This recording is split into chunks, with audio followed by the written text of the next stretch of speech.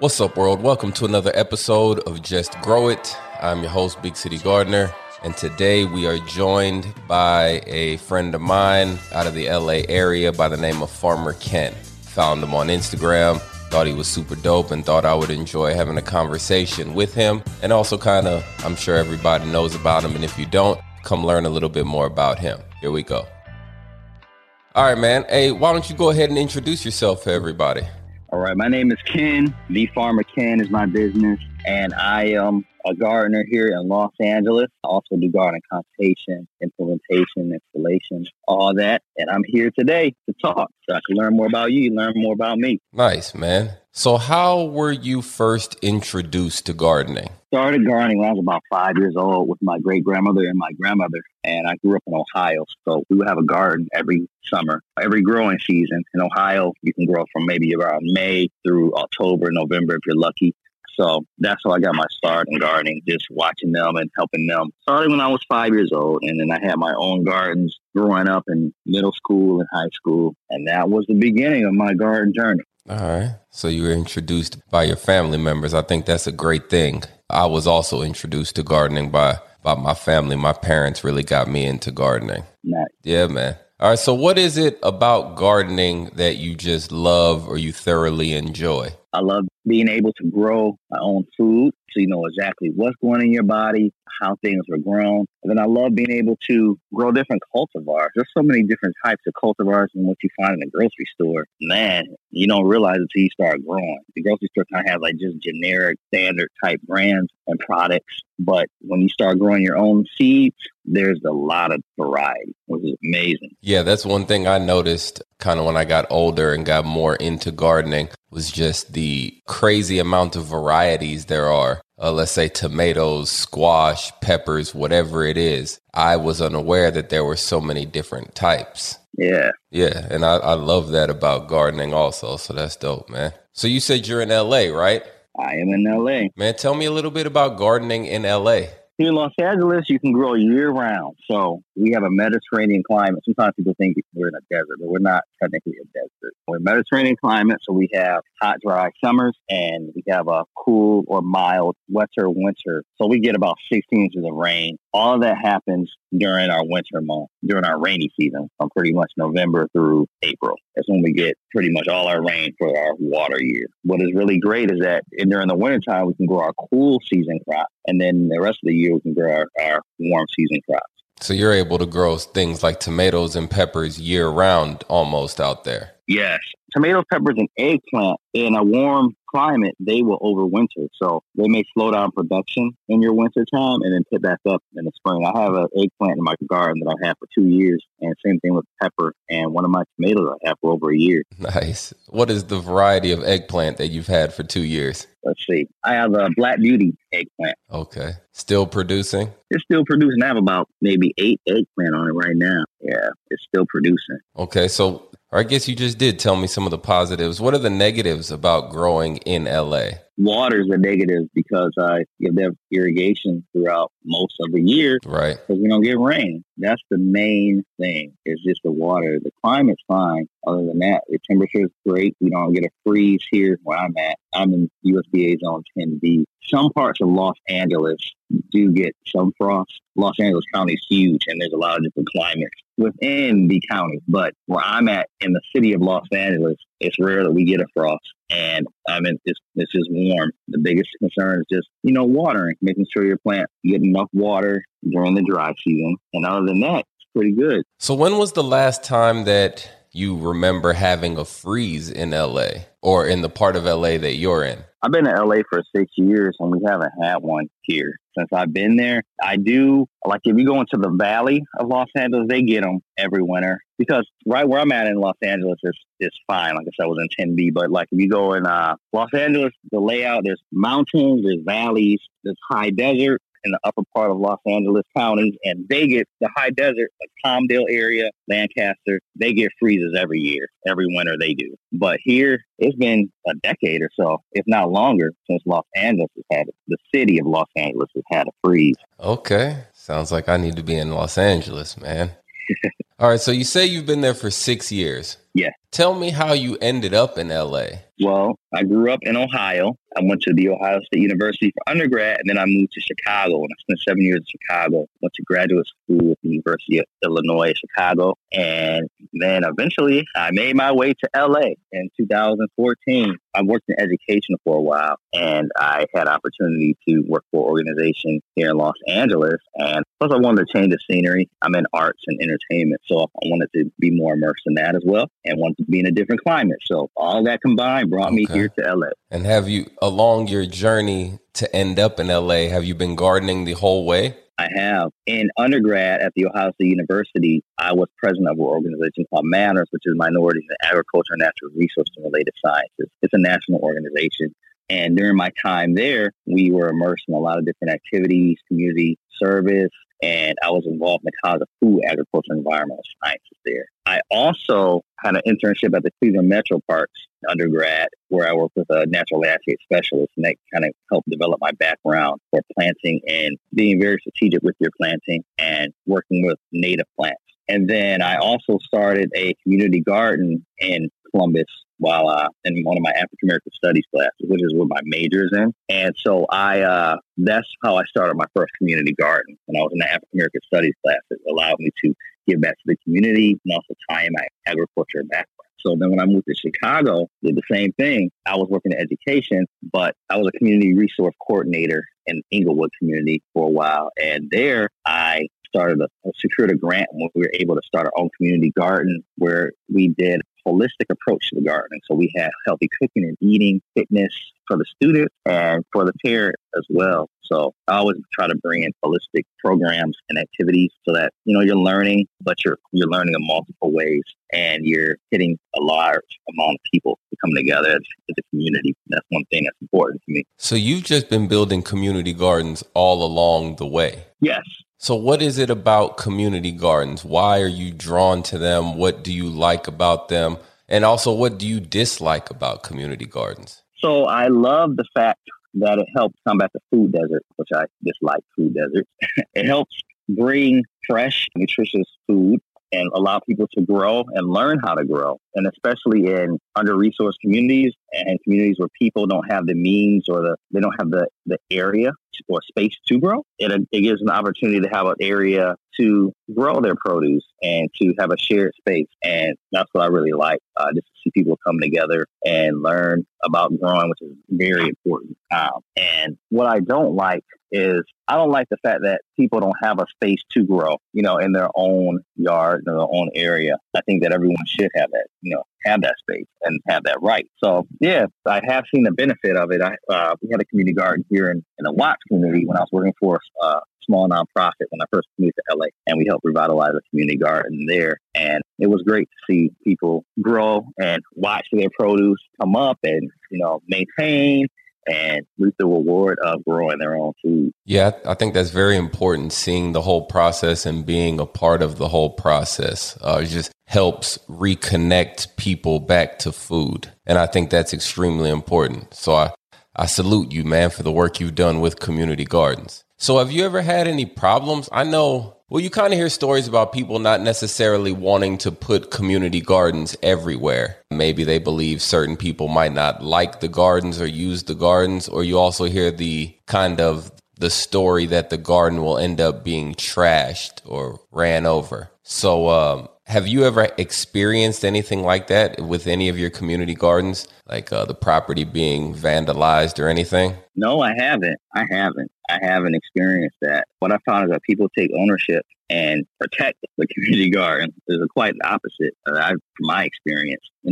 Some of the gardens has been more elderly people taking care of them, and we pulled in some youth to kind of help plant and do different activities so they can learn how it is to grow. But I haven't experienced any vandalism in the community garden spaces that I've been in. There haven't been any issues. Yeah, neither have I with any of the gardens that I've ever been associated with or worked with. I've just heard stories, and I don't know that these are real stories, but I just felt like I'd ask you, since you're so involved with community gardens. Are you still working with community gardens or doing anything with that? I just launched an initiative, a GoFundMe, so that my plan is in 2021 is to start building community garden spaces and with the Farmer Ken, which is my company. So that's what my initiative is right now. So going out next year, I will be building community garden spaces so in an under-resourced area so that people can grow. And it will be a holistic approach. So there'll be different activities so people can learn how to grow and learn how to cook with what they grow. So that's the game plan. Yeah, I think that's important, knowing what to do with the food once you cook it, because you can only eat the same thing so many times before you just get tired of it. Right. Nice. With this community garden initiative, are you going to keep it local within LA? You're going to go all throughout California, national, international? What's the plan, man? I want to take this thing as far as it can go. So I will have some garden spaces in LA. I want to go back to Chicago and do some, and then have to do some back where I come from in Ohio. But I want to take this, nationwide and worldwide. So there's a need for growing and food, and there's food deserts and a lack of food. And, there definitely should be something worldwide. And I would love to be part of that initiative of helping people grow and have fresh produce that they can eat readily available. I love it. So whenever you come to Houston, let's get together and try to get a garden out here. Sounds like a plan. All right, I'm with it. There's plenty of food deserts, and I don't say that happily, but there's plenty of food deserts in Houston, so we should be able to find an area where we can get a garden going. Let's do it. Okay.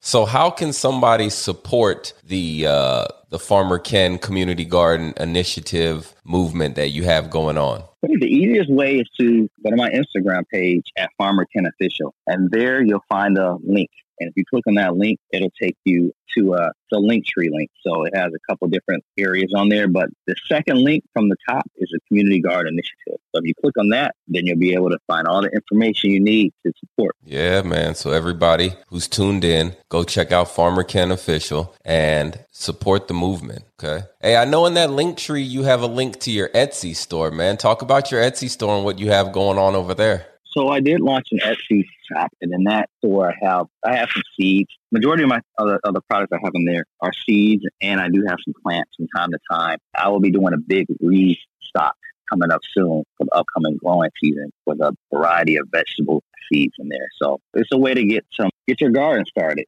So I definitely have like dill and some ornamental seeds as well. I have milkweed, which is a source for monarch butterflies. I have scarlet runner beans, which is a great ornamental that you can also eat. I have nasturtiums, also beautiful ornamental and edible plant. And so I have variety throughout the year, and it changes. So that's on the Farmer Ken Etsy shop. Then I have some other products too. Yeah. Talk about the other stuff you have, man. Come on.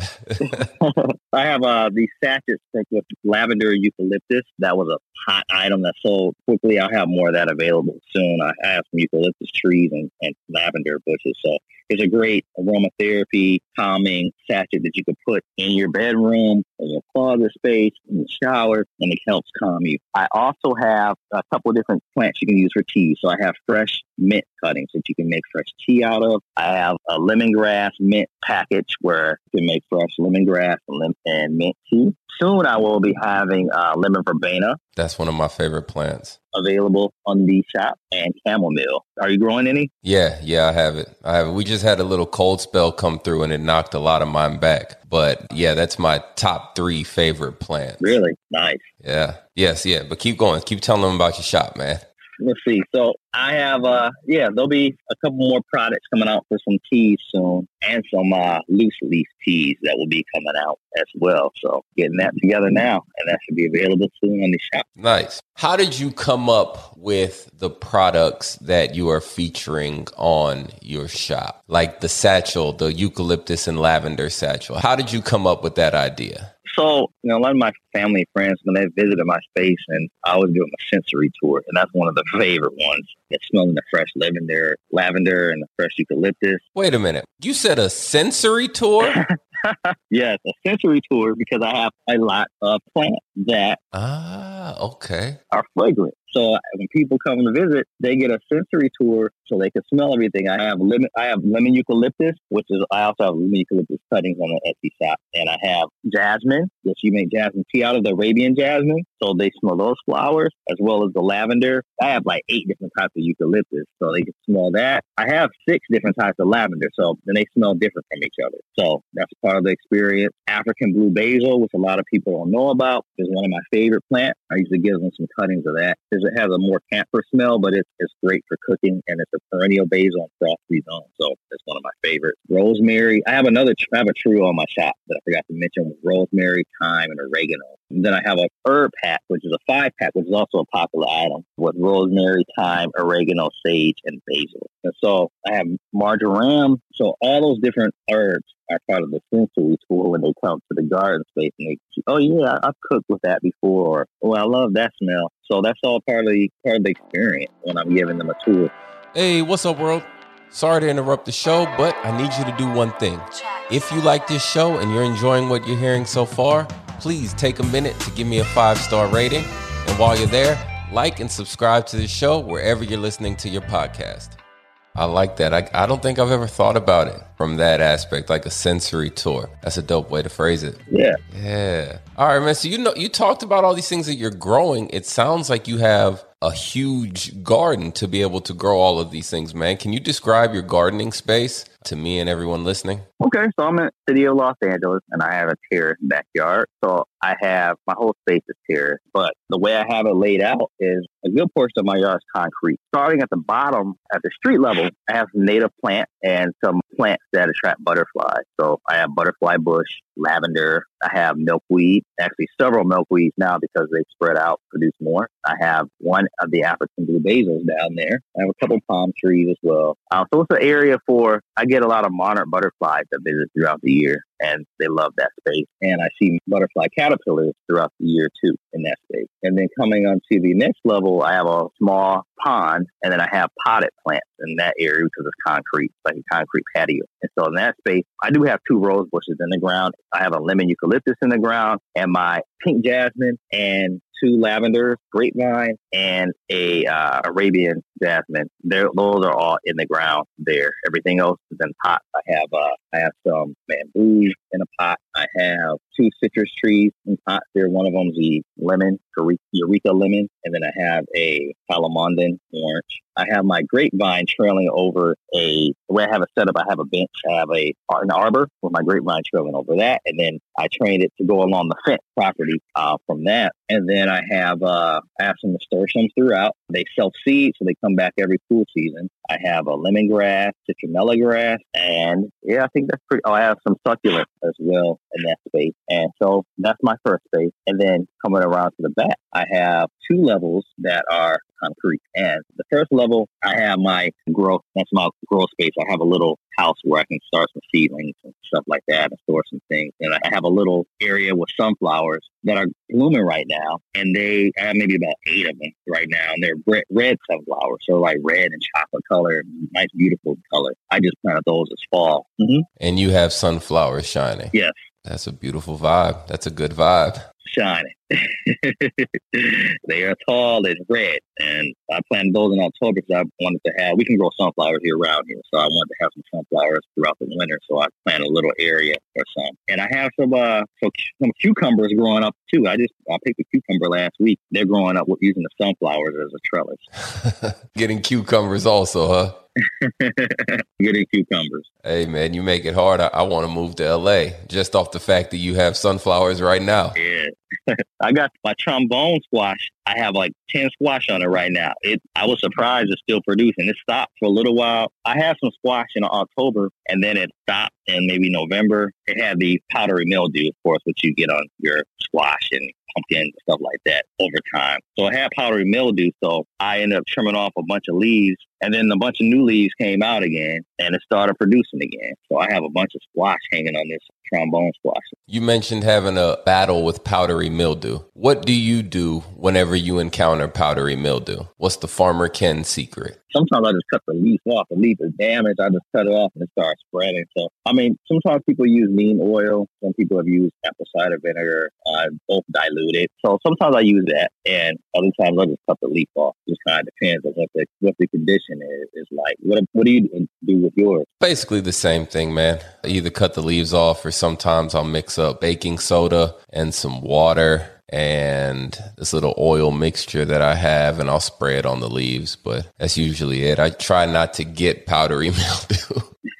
Yeah, man, I hate when it happens. It's like, man, luckily it usually happens towards the end of the season. I haven't had any issues with anything getting it quickly. I usually have it after a couple of months. And I found it just more effective. I just cut the leaf off. And a lot of times new leaves come out. Yep. So that's, for me, that's usually what happens. I cut the damaged leaves off, and then the new ones end up coming out at some point. Yeah, I noticed that if I would get a lot of powdery mildew on whenever I was growing pumpkins. Oh, yeah. So I think what I just started doing was cutting every other leaf of the main stem. Right. But this was just for home production. I know you can't do this on a large scale, but it really helped with the powdery mildew issue with the pumpkins. Yeah. All right, man, keep telling me about the growing space, man. You said you're at your second concrete space in the back. Yeah, so I have this area. I expanded out and added more raised beds. So I have 6 raised beds, and then I have an in-ground planting space, and then I have some half whiskey barrels as well with some plants in there. So you're using raised beds, in-ground beds, and containers. Every way you can plant, you're planting.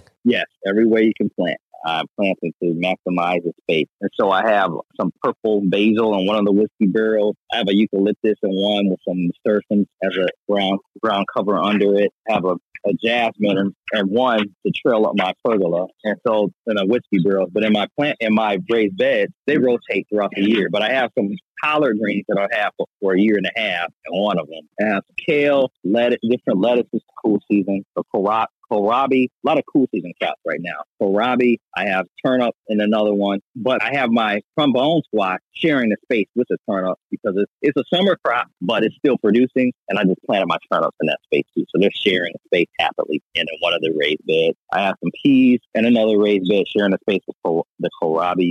And then in the ground, I have some more collard greens, some mustard greens, my eggplant. I told you I've been there for 2 years. It's still going on. I have some tree collards, which are perennial collard greens that will last for many years. And I think they'll last about 20 degrees or so, 15, 20 degrees. And then I have one of my African blue basils, the biggest one, which is probably about 5 feet tall now and 3 feet wide. And it's in the ground? In the ground. Right. Okay. Yeah, that one's in the ground. I have a little Cotto avocado, which is a dwarf avocado tree, and I have a Kent's mango in the ground in this space as well. And then I have my other raised beds, 2 raised beds. I have some okra that's still producing in one of them, some garlic, kale, peas on a trellis. I have some beans on another trellis that are still flowering and producing. And that's some chard and some celery.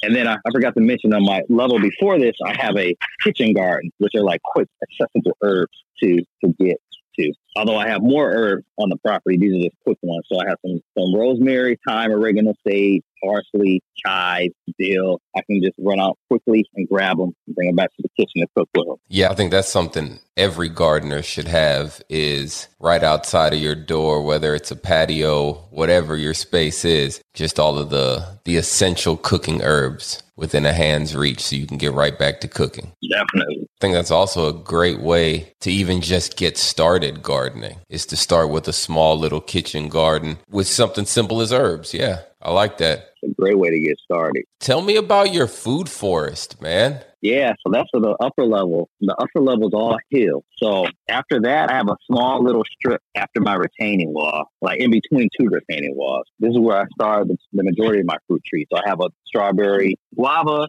dwarf lemon, dwarf lime, and dwarf orange. And dwarf trees will still give you full-size fruit. They just don't take up as much space. So it was a narrow space, but I wanted to fully utilize it. So I grew on those dwarf varieties that allowed me the opportunity to still get some fruit in that small, narrow space. So above there, I have my food forest. And this is when I have about 70 fruit trees, shrubs, or vines. And majority, I'll say maybe 95% of the plants on the hill in the food forest are edible. There's a couple that are ornamental. Like I have some milkweed there because I always try to incorporate space for the butterflies. So, explain what the concept of a food forest is. So basically, it's permaculture. You have permanent plants in your space. So you're not tilling up the ground every season. It's a permanent space to eat. So, and I eat year round here because I grow year round in our climate. So I have fruit trees and shrubs. It mimics a forest. If you go out in the forest, there's tall trees, short trees,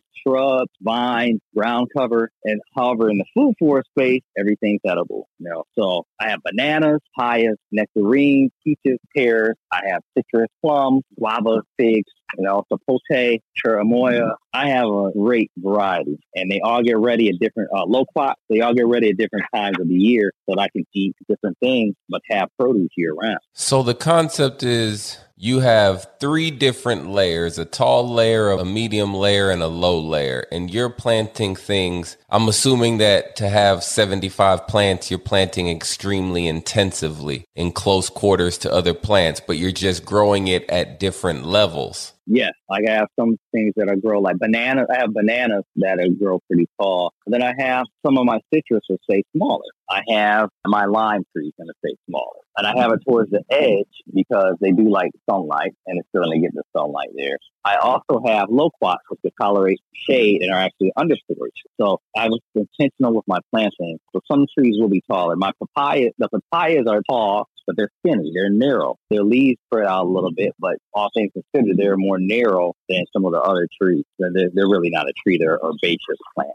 But same thing with bananas. But, the papayas won't take up as much space as some of the other plants. And then I have some dwarf varieties of some of the trees that'll keep them smaller as well. But with any trees, even if they're standard or dwarf size, you can control the height with your effective pruning with your planting. Yeah, that's important. I had a buddy of mine. He actually lived in California, and he had a lemon tree. He had a lemon tree, but he had it cut in box shape, and it was in between a walkway between 2 doors. It was just cool to see. So I was just saying, yeah, I agree, and have seen how important it is to prune your trees to where you can keep them in the shape that you want them, as opposed to letting them run wild. Yes, absolutely. I have some of my trees, I have them pruned with a wide open center V shape, so it'll allow sunlight to get through center of the tree, and then you get a lot of your food along the exterior of the tree. So like my nectarine, I have that pruned into that V shape. And then you can keep them at a certain size, and everything doesn't have to be 10,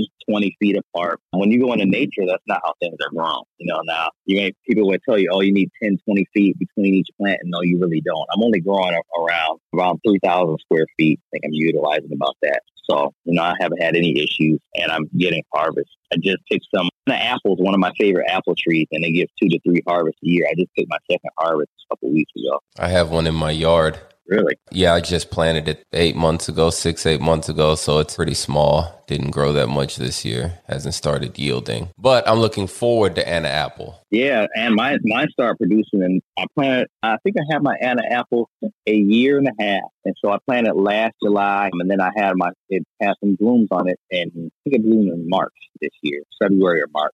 And then I had my first harvest in July, and then it started blooming again in late July. And now I had my second harvest in November. In your food forest, do you have to have pollinator plants for all of these? I have cultivars that are self-pollinating, but I do have more than one for most of the trees, so that even self-pollinating trees do better when you have a second tree. You'll get a bigger yield. When my Anna apple produced, that was my only apple tree, but I got 2 more since then. Actually, yeah, I got 2 more since then. So next year, with pollinators, you have to make sure they both bloom around the same time, because there's early season, mid-season, late season fruit trees. So you have to make sure when you're choosing your pollinators to be intentional so that they bloom at the same time so that they can cross-pollinate. I have Anna apple and I have Dorset, and Dorset and Anna will cross-pollinate. So next year, hopefully they'll both be blooming, and I'll actually get cross-pollination going on. And I have a Beverly Hills apple as well. So you don't necessarily need a second tree for pollination if you have a self-pollinating variety. Okay. I also have a Dorset apple, the golden Dorset, in my yard. Yeah. Yeah, hoping that it really helps the Anna whenever they both start fruiting. Yeah, from what I heard is so the Anna apples, it'll fill out more if you have a pollinator versus if you don't, it has a more oval shaped apple. So my apples are more oval shaped this year. But I heard that when you have a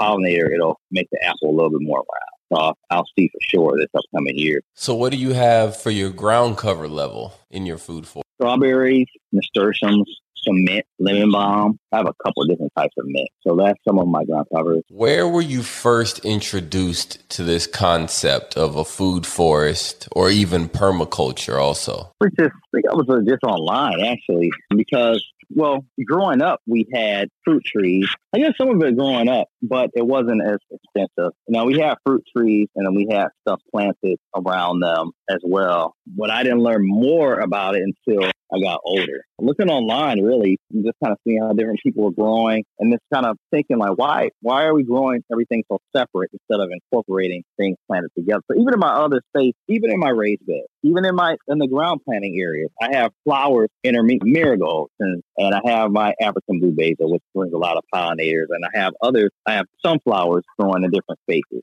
because you got to bring in your pollinators, and why aren't you growing and utilizing your full space of incorporating the flowers with your vegetables? Everything doesn't have to be separate. So I started thinking more along those lines, and that's how I really got into it more. Why is everything grown separately? That's not the best for the environment. It's not what you see in nature, Right. So that's how I just changed my mindset a little bit. Yeah, I agree. That's very true. I think a lot of gardeners, if they were to incorporate a lot more herbs and flowers into their plantings, they would probably end up with less pest problems. Man, that was a lot of peas. Yeah. They'll probably end up with a lot less pest problems.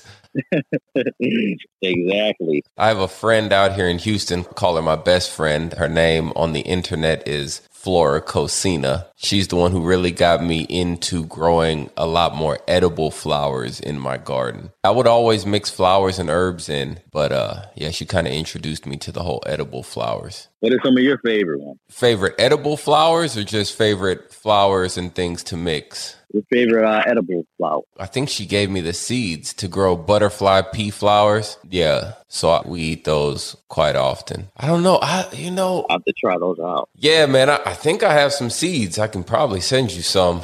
Okay. For you to add to your garden, man. I should have some seeds. And if not, I guess this is being recorded, so now I have to send you some seeds. All right, man. So I noticed on IG you do a lot, or you post the sunset videos. Man, can you kind of give me like the idea and how the concept of the sunset videos came? Because I really enjoy them. That's why I'm asking. What's up, world? I hope you're enjoying this show. If you are, then you should head over to YouTube and subscribe to the Big City Gardener YouTube channel. I'm going to have videos to go along with a lot of these podcasts. And besides that, over there, I give you a bunch of information to help you just grow it and even to help you just grow it better. All right, let's get back to the show. I'm a musician, so I like music. I like R&B music, old school music. I guess it's old school now, like 80s, 90s music, right? So that's what most of my sunset jams are. It's just I go up to the top of my property around sunset time and just play an old school jam. Listen to it, gives you time to relax, unwind, enjoy the sunset. So that's pretty much what it is. It's the sunset jam. So I do that periodically throughout the week, and so I love listening to music. I listen to music when I'm gardening, so I like to share music with other people as well. And a lot of people are like, man, this took me back. I haven't heard this in a long time. Man, this gave me some memories from back in the day with such and such. People hit me up all the time, like, yeah, man. But yeah. Well, I want to say thank you for doing that because I enjoy the sunset posts that you put up. I'm glad you enjoy, man. Yeah, man. So you say you listen to music when you're gardening. What are some of your favorite artists to listen to when you're gardening? Robert Glasper, Anita Baker, Babyface. We do some chill stuff. Like real music. Yeah, real music. I usually listen to something chill, get me in a vibe. Yeah, I like it. I respect it, man. All right, so I have a couple more questions for you. Do you have any tips for new gardeners who may be a little, apprehensive or nervous about gardening? Just start small. You don't have to overwhelm yourself when you're first starting out. Just start small. Get you you can grow in a variety of spaces. So even if you just have a patio or you have a deck, doesn't mean you can't grow. You can grow in whiskey barrels. There's vertical planters you can use. They're like powers. You can get planters on legs. They have like cedar narrow planters. You can use a lot of different varieties of planters that you can use. Different sizes. They have narrow ones. They have round ones. Right. Square, rectangular. So you just find out what works best for your space. And you don't need very large planters. Most vegetables, they don't have very deep roots. Yeah, I think a lot of people are surprised to learn that. Because I know the roots for vegetables, they're probably in the top, 6 to 12 inches of soil. Exactly. All right. So you can grow a lot of things in shallow planters. Yes, and they will do well. Most things, they don't have a deep root. So if you have an in-ground space and grow in ground, I always just add some organic matter, to my soil. And then the biggest thing that you have to learn what your growing season is. Right. That's the biggest thing. And when to grow what? That's how you learn. Like, for instance, here in California, I told you I have these fruit trees, but there's a lot of these fruit trees that I have to be very intentional with. Like the ones that you typically find in colder climates, deciduous fruit trees here, apples and pears and plums and nectarines and, all that kind of stuff. We have to grow low chill varieties because our climate is so warm. Chill hours below 45 degrees. And if you don't get a lot of them, then you need to find varieties of fruit trees that are normally cold weather fruit trees that have low chill hours. So for us, they do better with 200, 300 chill hours or below. The lower, the better here where I'm at in Los Angeles. But you don't necessarily have that problem in a colder climate. You just have to make sure you don't get varieties that say low chill because they'll start producing their flowers too early. You might get nipped from a freeze. Right. So it's the opposite pretty much.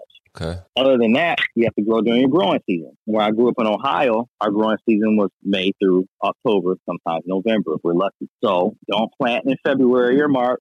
Don't plant as soon as you get the first warm days in March because we still have a chance to freeze all the way to May. So you just have to know all that. You can start your seeds in a greenhouse or indoors or something like that if you want to get a jump start. But as far as outside planting, you have to wait till your growing season starts before, your danger of frost has ended before you can start planting. And then you have to also know about your cool season crops. When your growing season first starts, plant your cool season crops. You can plant those in, you can plant your warmer season crops. So like in Ohio, I would start my cool season crops sometime in April, late April.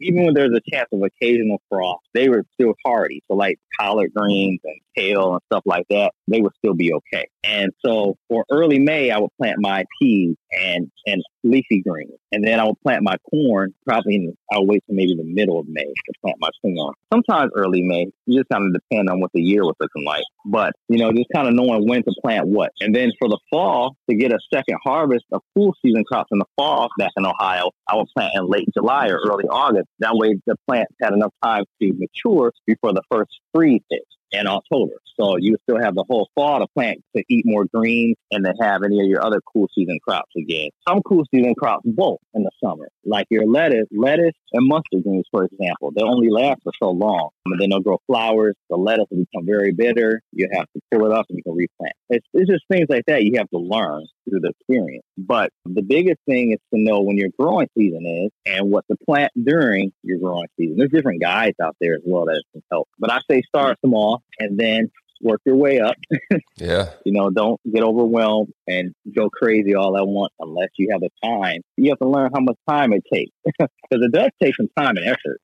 Everything does to be successful. Right. Right. So you mentioned low chill hours. You have to plant varieties with low chill hours. I do also here in Houston. But yeah, just because we're in the same, actually, you told me this, just because we're in the same zone, 9A, 9B, or a similar zone, we can be in different sunset zones. Isn't that what you told me? Yes, that's correct. All right. Tell everybody what sunset zones are. Right. So I'm in 10B and where I'm at in Los Angeles, but Los Angeles as a whole ranges from maybe, like if you go up to the high desert, they're 8B through 9. And then some parts of LA are 10A, some are 10B, like in the actual city of Los Angeles. I'm in Tin Beach, which is the same as Southern Florida and some parts of Hawaii. And so there, our climates are way different. Hawaii, Southern Florida, they're humid, a lot more rain. We here in LA, we don't have the humidity. We don't have all the moisture. Same USDA hardiness zone, which is the same coldest USDA hardiness zone, is just what your coldest temperature typically gets in the winter. So it's the same. However, our climate is quite different. So sunset zones tailor towards your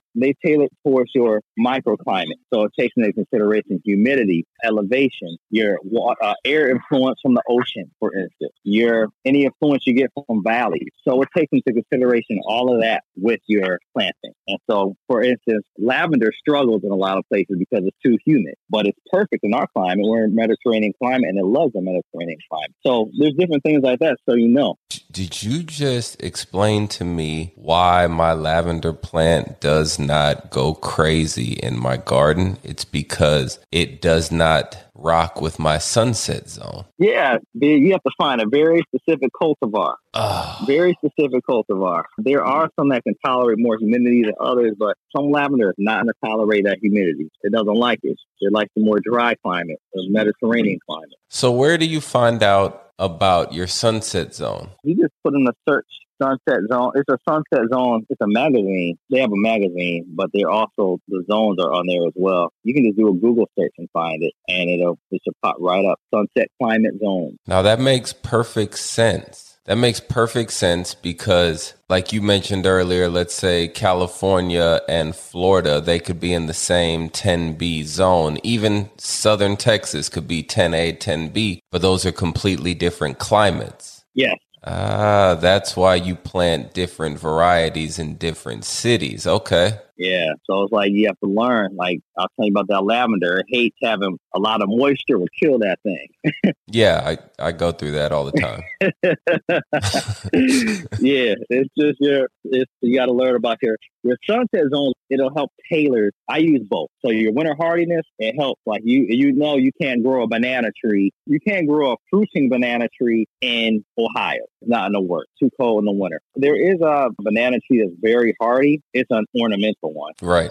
So you won't get any fruit off of it. But knowing that, and it's even relevant, here in Los Angeles, I have some clients in the high desert, which gets colder in the wintertime. So they can't grow bananas or citrus there either because it's too cold. It'll get nipped during the winter. Now they bounce up every day. It'll be like they might get to the 20s or teens at night and bounce back up to the 50s in the daytime, 60s in the daytime. However, that cold, too many of those days where it gets below 32 degrees. And so they're not in the lab. Bananas, guava, stuff like that is going to kill it because it gets too cold, too often. Some things can tolerate an occasional nip of cold weather, but too many of them is not going to work. Yeah, man. Cold weather just came through and knocked out all my basil plants. See? But you in your Mediterranean climate with your 75 degrees right now, you're not experiencing anything like that, are you? No, we're not. Nah, your basil's still going strong, huh?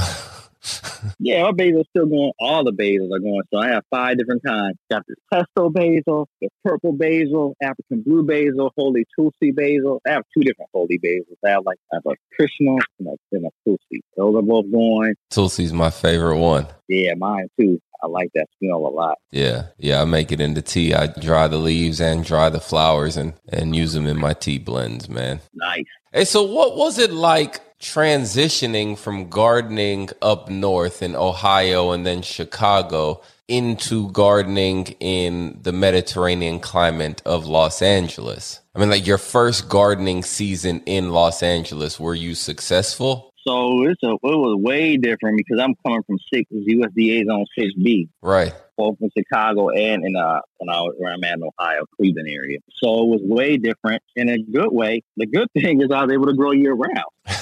But the bad thing is we don't have the rain. Now we get a lot of rain in the Midwest, a lot of moisture all year round, so that was an adjustment, figure out that I had to water more often here and how frequent I had to water. So I had to get adjusted to that. But then on the back end, I can grow year round. So I was happy about that. That was a major difference. Yeah. Is there anything that you are not able to grow in your climate down in the 10B Mediterranean, it's still 90 degrees outside climate that you are in, is there anything that you wish you were able to grow that you cannot? The thing that I wish I could grow that I can't, there's a couple things. Pineapples are hard to grow here, and coconuts won't grow here either. Pineapples, some people have had success growing in a container. Mine aren't really doing. I have two of them. They're not really doing too much of anything. They're still alive, but it's a humidity issue. We don't have the humidity. So if I was, for the coconut, it gets a little bit too cold. Our nights get a little bit too cold, and we don't have the humidity as well. So those are two things. Since our climate's so dry, we have big swings throughout the day. Not as big as our desert here, but we might be like, even now we're in the 40s at night, and we're in the winter. So, but 40s at night, and we've been in the 70s in the daytime. And then sometimes in the summer, we don't get a lot of humid nights. We get some. The latter part of our summer gets humid sometimes, but it gets hot. We get 90s and 100s. The past couple of years that I've been in LA, a lot of that comes in August, but September and October. We had a big heat wave in September this year and in October where we got over 100 degrees. And so the latter part of our summer is really hot. And that's when we may get warm nights where it might be in the 70s at nighttime, occasionally 80 at night and 100s in the daytime. But for the most part, although it may be in the 90s in the daytime, we drop back down in the 60s at nighttime. See, that's beautiful. You come to Houston and it's 105 during the day, and then it's 91 at nighttime. Yeah, we don't get that. Not here in LA. In the Palm Springs, which is a couple hours away from here, we do have some deserts that get hot like that, stay hot in the daytime and at night. Don't have the humidity that necessarily that you guys have, but we'll have that intense heat. The only thing is we don't get that humidity. Once in a while, we get a monsoon effect in the summer for a little while, but it doesn't happen often and not for an extended period. That humidity is something different, man. Like, I don't mind the heat, but when it's 100 plus and 100 plus humidity, it's a dangerous combination. Yeah, I'm used to, like back in Ohio, we get the humidity in the summertime. So we get from June to August, it's humid. It's humid like down south humid. Okay. When it is humid. I'm used to having that humidity in the summer, and that's something I don't have here. Yeah, man, I definitely understand. Well, you're not missing much, man. If I could get rid of the humidity, I definitely would. Yeah. All right, man, I have a question for you. I meant to ask it earlier, but I'll ask it now. Talk to me about Farmer Ken. Man, how did you come up with the idea to, I guess, go online with your passion and love for gardening? So I've been doing gardening for years, and my friends kept urging me to go ahead and start your garden online. Go ahead and start a garden account. My friend Eugene and my friend Jocelyn, two of my friends, Octavia, they were all urging me, go ahead and start your Instagram, Farmer Ken page. And I'm like, I don't know why would I don't know. And I didn't realize, I'm just like, in my head, I think that my head told me everyone gardens. Why would I start it? I don't think, people are why are they going to do that? I don't know. It's just like, I'm just gardening. So I went ahead and started it in November last year. Okay. And started an Instagram page, posted a couple pictures up. And then I would post my progress throughout the winter. And I started posting more maybe March. And then it started taking off. I was surprised. A lot of people were hitting me up for advice and reaching out saying they love what I was doing. And then June hit and it took off from there. And that's when it really exploded. And I went ahead and started a Farmer Ken Etsy shop and officially launched a business so that I could help other people start their garden space. So with the company, the Farmer Ken, a couple of things I'm doing. I have my community garden initiative, right, which is something I'll be doing at no cost. That's just something I'm doing to give back to the community. But then on the business aspect, I have my Etsy account, the Farmer Ken Etsy account, my Etsy shop. I did do some things at a farmer's market when COVID died down a little bit this summer for a little while. I did it for about a month. When COVID went back up, I haven't been back to the farmer's market. And then also garden consultation. And so that's the other thing. Garden consultation, I help people start their own edible garden spaces. We do a consultation call at first where we talk about, what they would like to grow. They give me a tour of their space, and then they come up with a garden plan. And then I implement their garden. So I can come out to the garden, to the space, and then we plant their garden space. And during that process, I'm also coaching and guiding so that people know how to grow their own, so that they can keep it sustained and plant in the future. And then when they at the back end, I give them a garden plan with currently growing and then some suggestions for future planting in their garden space. So I've had a large variety of clientele. I have people who had apartments that we planted out their deck and patio. I've had rooftop gardens, both I had a downtown LA rooftop garden space, garage rooftop garden space, and then I had a large in-ground planting in the high desert recently where we planted maybe about 15 fruit trees and started a raised bed. We have 16 raised beds, and we're going to expand out more in the spring. So it's been a variety of clientele, and you can grow in a variety of spaces. You just have to be creative in your space. You can grow from anywhere from an apartment with a small deck patio to a very large yard. So. Hey, the project in the desert that you just mentioned, did you just put that up on Instagram recently? I did. Yeah, I saw it. Super dope. Super dope. Okay. Thanks. Yeah, we started it, and then we're going to finish it in the spring because the high desert, they get cold in the wintertime. So we planted some hardy. The fruit trees are fine. You can plant your fruit trees in the fall. They're going to lose their leaves, come back out in the spring. And we planted some of the hardy herbs because they're 9. That garden space is a 9A. USDA is a 9A. So we planted some hardy herbs, and we planted some of the very hardy vegetables like the collard greens and kale that can withstand freezes. And we planted some garlic, which will be fine, green onions, and carrots. So they should all be fine. And everything else we're going to plant in the spring, expand out even more in the spring. We got other herbs in the ground for that client. We got mint, which is hardy and tolerate freezes, and things. We planted the strawberries, so all that kind of stuff, all the hardy stuff we planted. Nice, so that you get a jump start and then come on out in the spring. Yeah, man, I saw it. Like I said, I saw it on IG, and it was super dope space. Super dope space. I can't wait for all this nonsense to be over. I want to get out to LA, man, and just kind of take a look at the whole gardening scene out there in LA. Yeah, man. Come on out. Definitely will do. I definitely will do. All right, man. I want to tell you, thank you for taking time out of your day to be on the show. How can people get in touch with you? You can get in touch with me by going to my Instagram at Farmer Ken Official. That'll be the easiest way to get in touch with me. You can also reach me if you send me an email to farmerkenofficial@gmail.com. That's the way to get a hold of me. That's it. So for any of you magazines, newspapers trying to get in touch with Farmer Ken, that is how you get in touch with him. Once again, man, thank you for taking... That's how you get in touch. Hey, man, I appreciate you, man. Thank you for taking time out to do this. Thank you. Before I let you go, I need you to do more than one thing. First, I need you to like, comment, subscribe to the podcast. Second, I need you to tell a friend or two about the show if you enjoyed it. And if you have anybody you think I need to talk to, I should interview, send the name over, put it in the comments, or send me an email, igrow@BigCityGardener. And check me out, man, on Instagram and on all social media platforms, Big City Gardener. We out. Oh, almost forgot. Just grow it.